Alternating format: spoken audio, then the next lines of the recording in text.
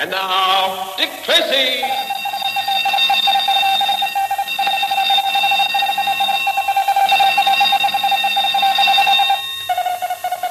This is Dick Tracy on the case of the positive negative. Stand by for action. Let's go, men.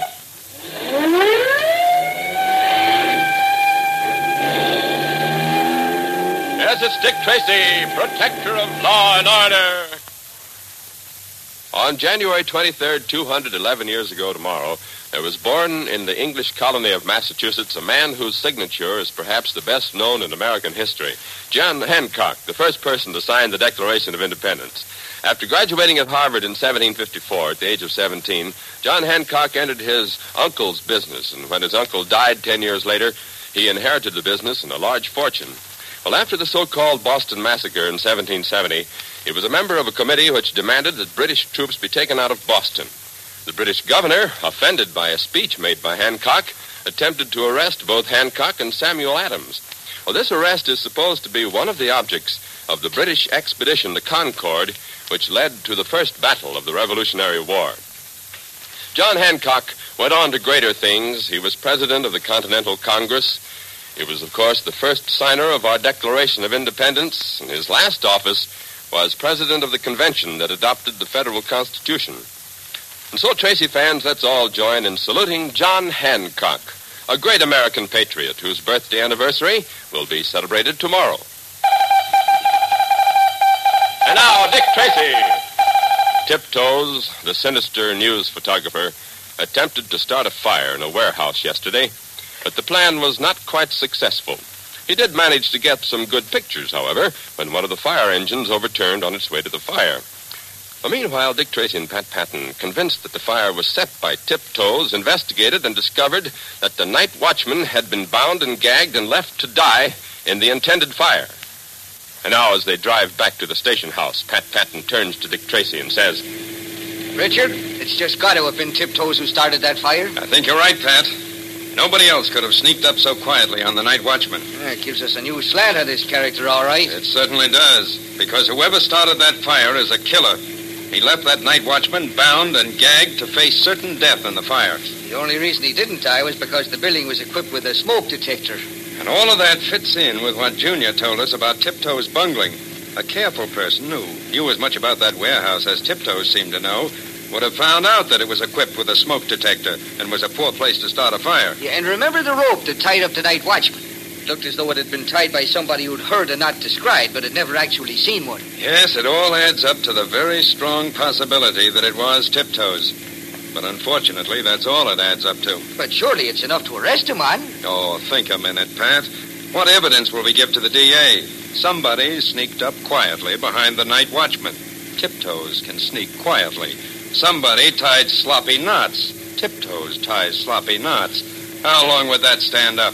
Well, but what about that interval timer that was used to start the fire? A gadget with the serial number destroyed and of a type sold in every hardware and photographic supply store in America? Try again. Well, what about us seeing him hurrying away from the scene of the fire? Hours after the watchman was tied up, and probably with a perfectly legitimate set of news pictures in his camera. Pat, if you want to pick up a paper at this corner, I'll be willing to bet that one of those pictures will be on the front page. So soon? I'd bet 100,000 that it isn't. You're on.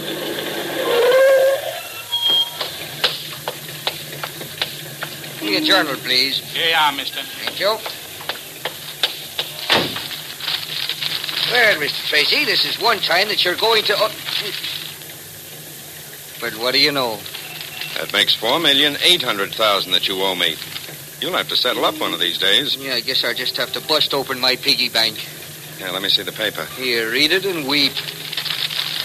Spectacular picture of burning fire engine taken at the corner of North and Pine by the well-known news photographer Otto Focus.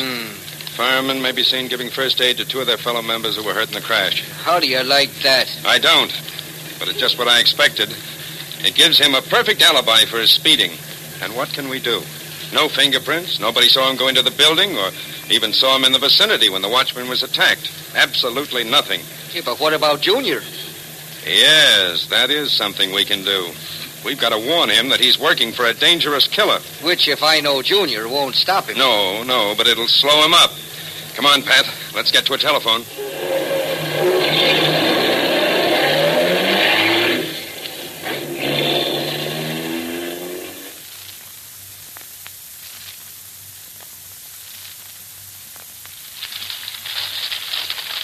Did you see the billing I got for the fire engine picture, Anna? How could I miss it? Very gratifying, very. Spectacular picture.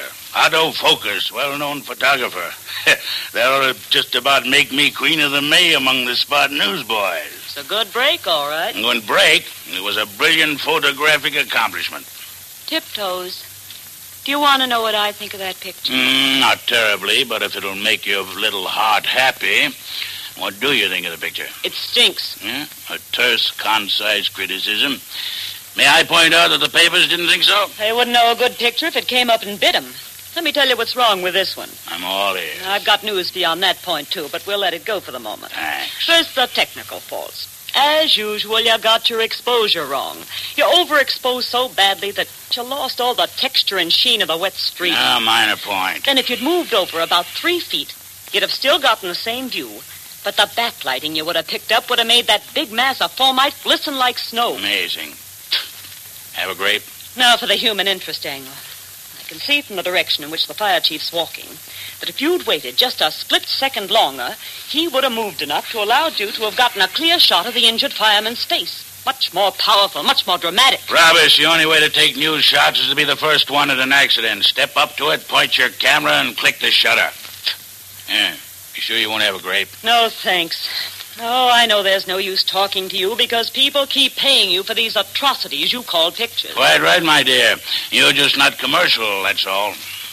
Tiptoes, that does it. First you start a fire. Then you bungle it so completely that all you get out of it is about 2 bits worth of smoke. And then, with the luck of the Irishman who fell into the pigsty, a fire engine obligingly turns over right in front of your camera. And so that makes you a great photographer. Really delicious grapes. Can't you stop eating for a minute? If you get any bigger, you won't be able to get into your car. The day that someone hears me walking up behind them will be the day that I start to diet. Might also be the day you die. You know, you're a very morose person, always talking about death. Can't we talk about something else?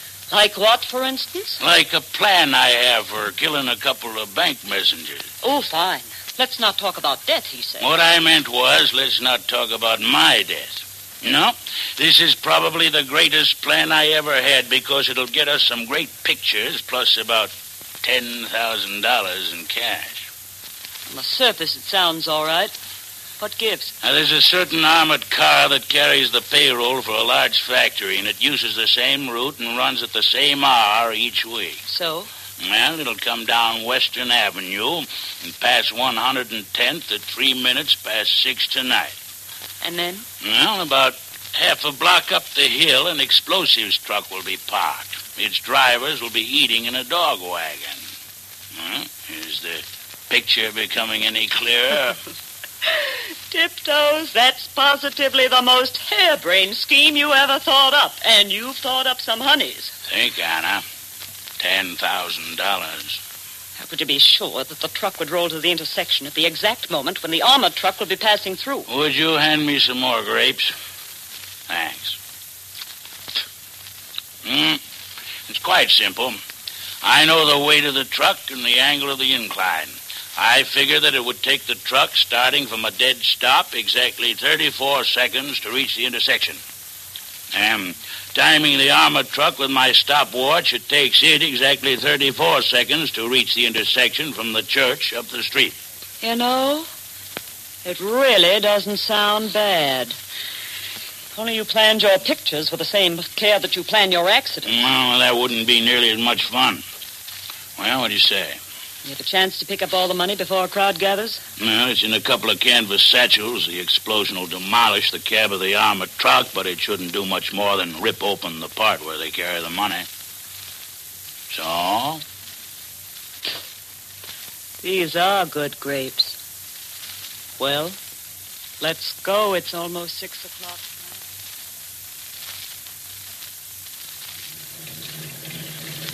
There's the dog wagon. There's the truck in front. Which one is the explosive one? The one with all the colored lights, the Christmas tree truck drivers call it. All explosive trucks have to be lit up that way. There's one thing that's been bothering me. We know the truck will roll straight after I release the brakes. Well, that type of truck has a lock on the steering wheel as well as on the ignition. That means that the wheels are locked straight, and there's no one parked between it and the corner. Okay. Now, let me get this straight. climb up in the cab, and I release the brakes, then jump to the ground and walk away. Right. Everybody's inside getting ready for dinner. I'll drive alongside the truck, and you open the door and stand up on this seat. When I say now, you start the truck to rolling. I get it. And I'll turn the car into the side street and come out at the intersection a few seconds after the crash. With luck, the street light should be blown out so that it'll be dark when I pick up the money. What'd you switch the motor off for? Patience. The armored truck hasn't come over the hill yet. Give me some more grapes. We haven't got any more. Have a walnut. Thanks.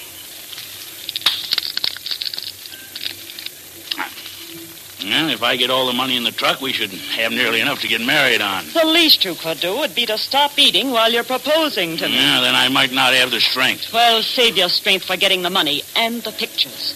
Be sure you get good ones. How can I miss? If I can spot the money quickly in the dark, I'll stash it in the car, and then I'll take some of the greatest... We're on, Kate. There's the armored car coming over the top of the hill. Be sure we ought to do this. We might get caught. It's too late to worry now.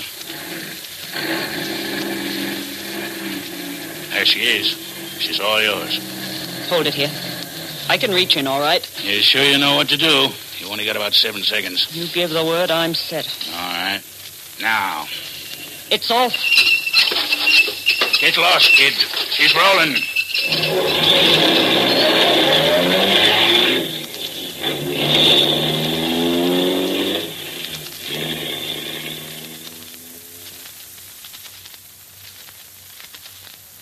In a moment, we'll return to Dick Tracy. But first... Hey, kids, what does Saturday mean to you? Well, I suppose it means no school. That's the most important thing, huh? That pops up in your mind first of all.